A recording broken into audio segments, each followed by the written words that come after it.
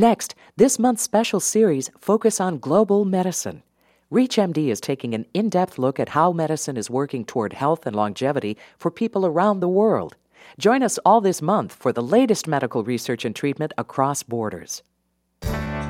Since the mid-1970s, all 50 states have afforded citizens an opportunity to donate their organs for transplantation after death, either by signing the back of their driver's license or through an organ donation card.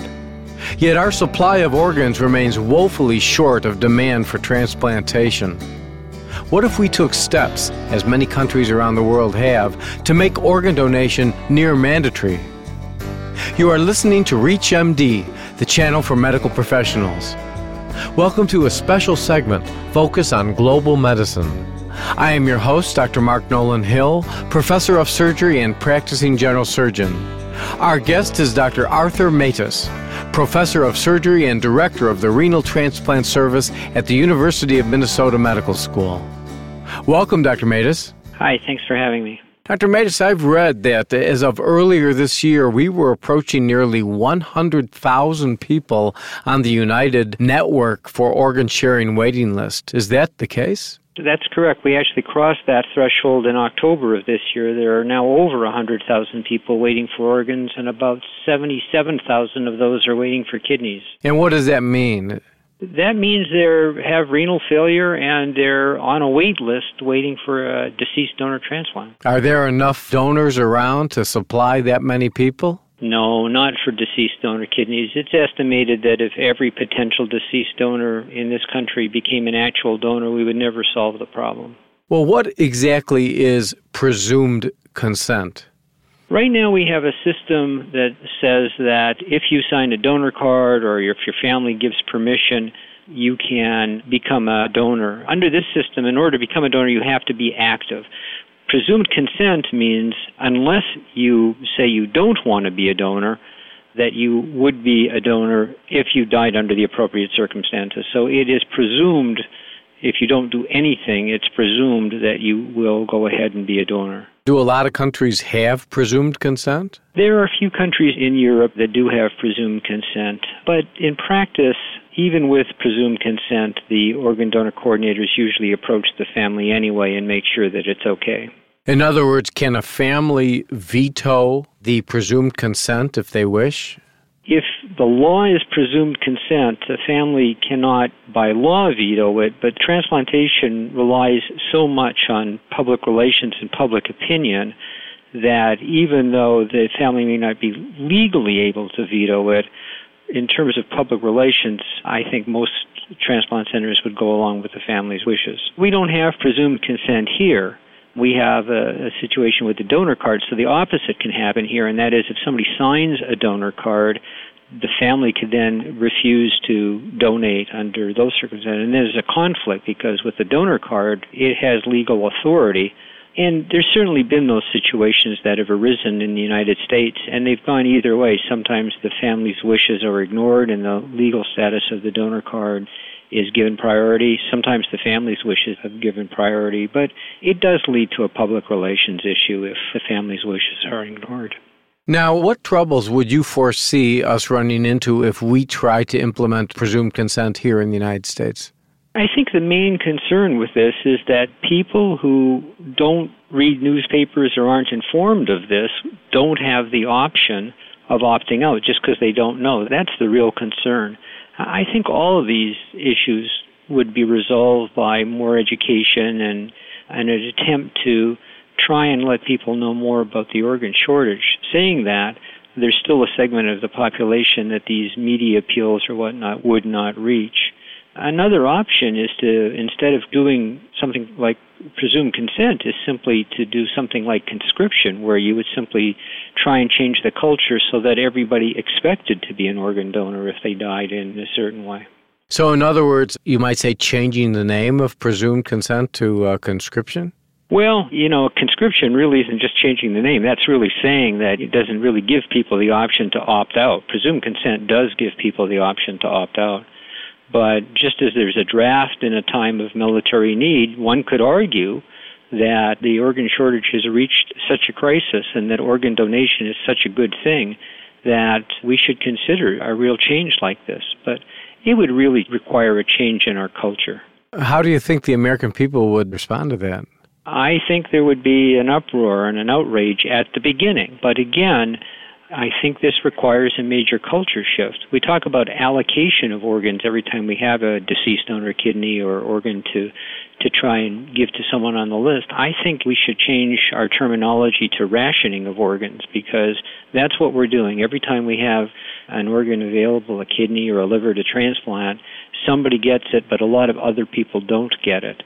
I really think we need a culture shift. If we realize that we're rationing these life-saving transplants, people might sort of edge more towards agreeing to be donors or undertaking a policy such as presumed consent or conscription.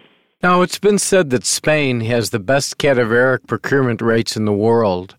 Your comments on that? I think that's true, and they do have a presumed consent law.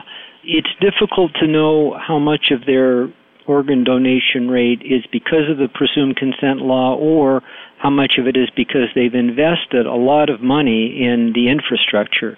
They have physicians in all the major hospitals who are actually transplant coordinators who really try and talk up organ donation and who are in the hospital and available if anyone wants to consult about organ donation.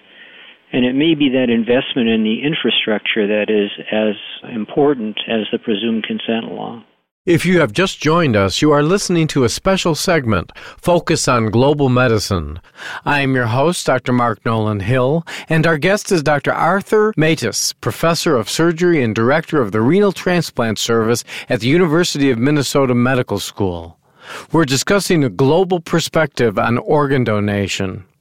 Dr. Matus, one country, Austria, even procures organs over a family veto. Now, you mentioned before that this would not even be a consideration in the United States, but why would a country like Austria have this law? I think all of us are trying to find a way to increase the number of organs. The fact is that in the absence of these transplants, people are suffering and dying. Although, in general, I don't think this would happen in many situations in the United States. There certainly are situations where an individual has signed a donor card and yet the family objects. Within the law, the organs can be retrieved and used for transplant. My only concern is that when that happens, it does lead to the family being upset and a real public relations issue. Saying that, I know that's happened in the last 2 or 3 months because there was, exactly as I described, a newspaper article about how the family was upset when the organs were used, again, with the donor's permission, but with the family's objections. Why do you think that there are so many people who would not want to be organ donors?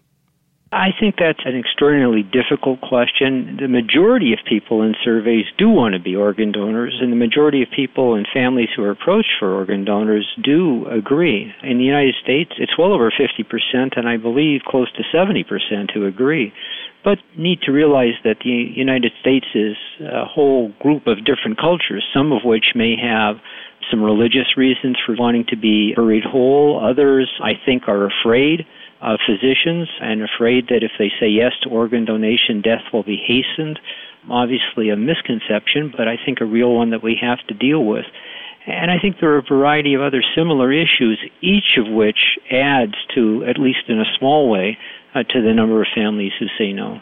What about donation across international boundaries? Any issues here? I think there are all sorts of issues with donation across international boundaries, but I guess I need to know specifically what you're worrying about. I mean, there are patients from other countries who are on waiting lists in the United States because they don't have transplants available to them in their home country. It's a small percent, but it certainly is part of many centers' waiting lists. How do they fit on the list here in the United States? They get the exact same priority ranking as anyone who has the same disease. By law in the United States, any transplant center is allowed to have about 5% of their waiting list be people from outside the United States.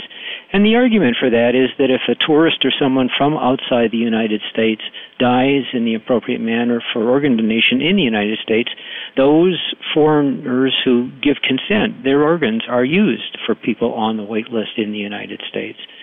So it's a trade-off.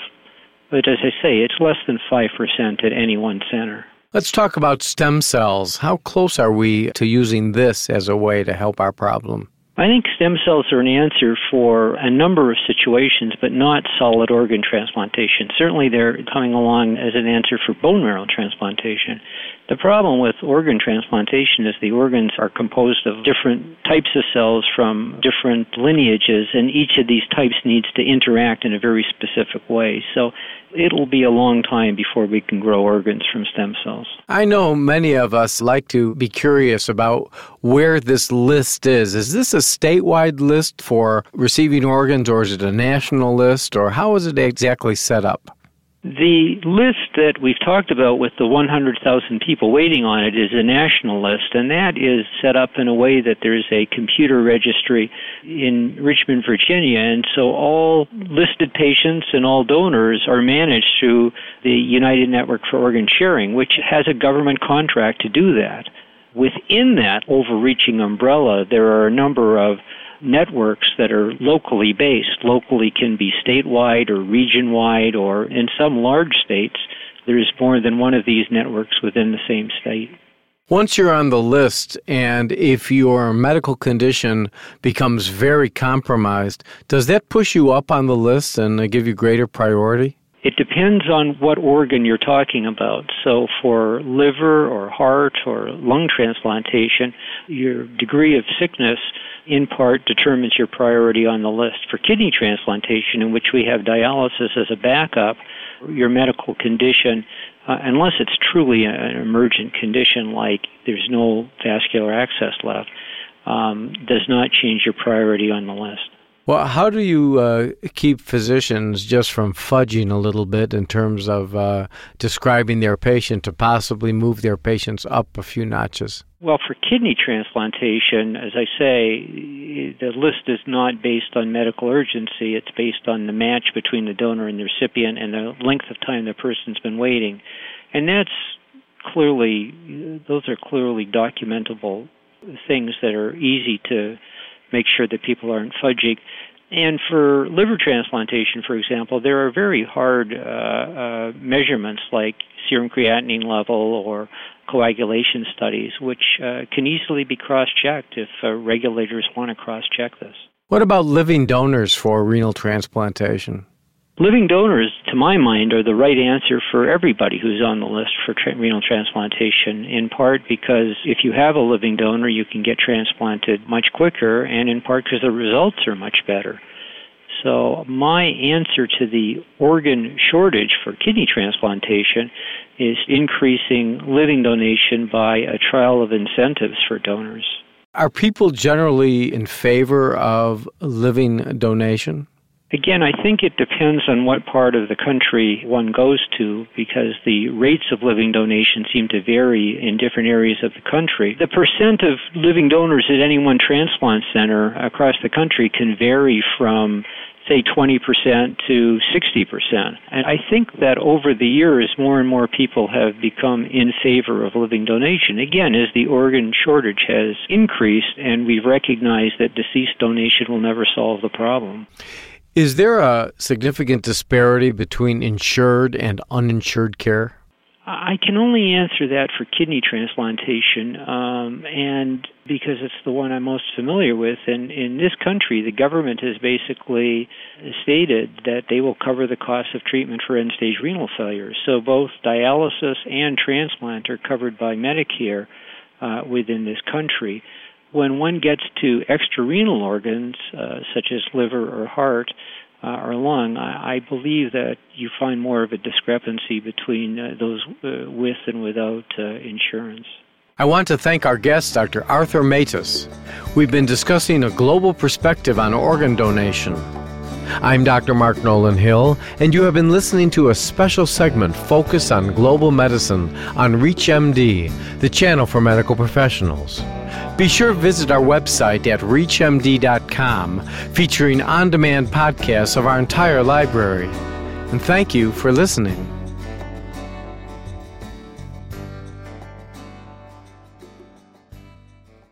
You've been listening to this month's special series, Focus on Global Medicine. For a program guide and a complete list of shows, please visit us at ReachMD.com.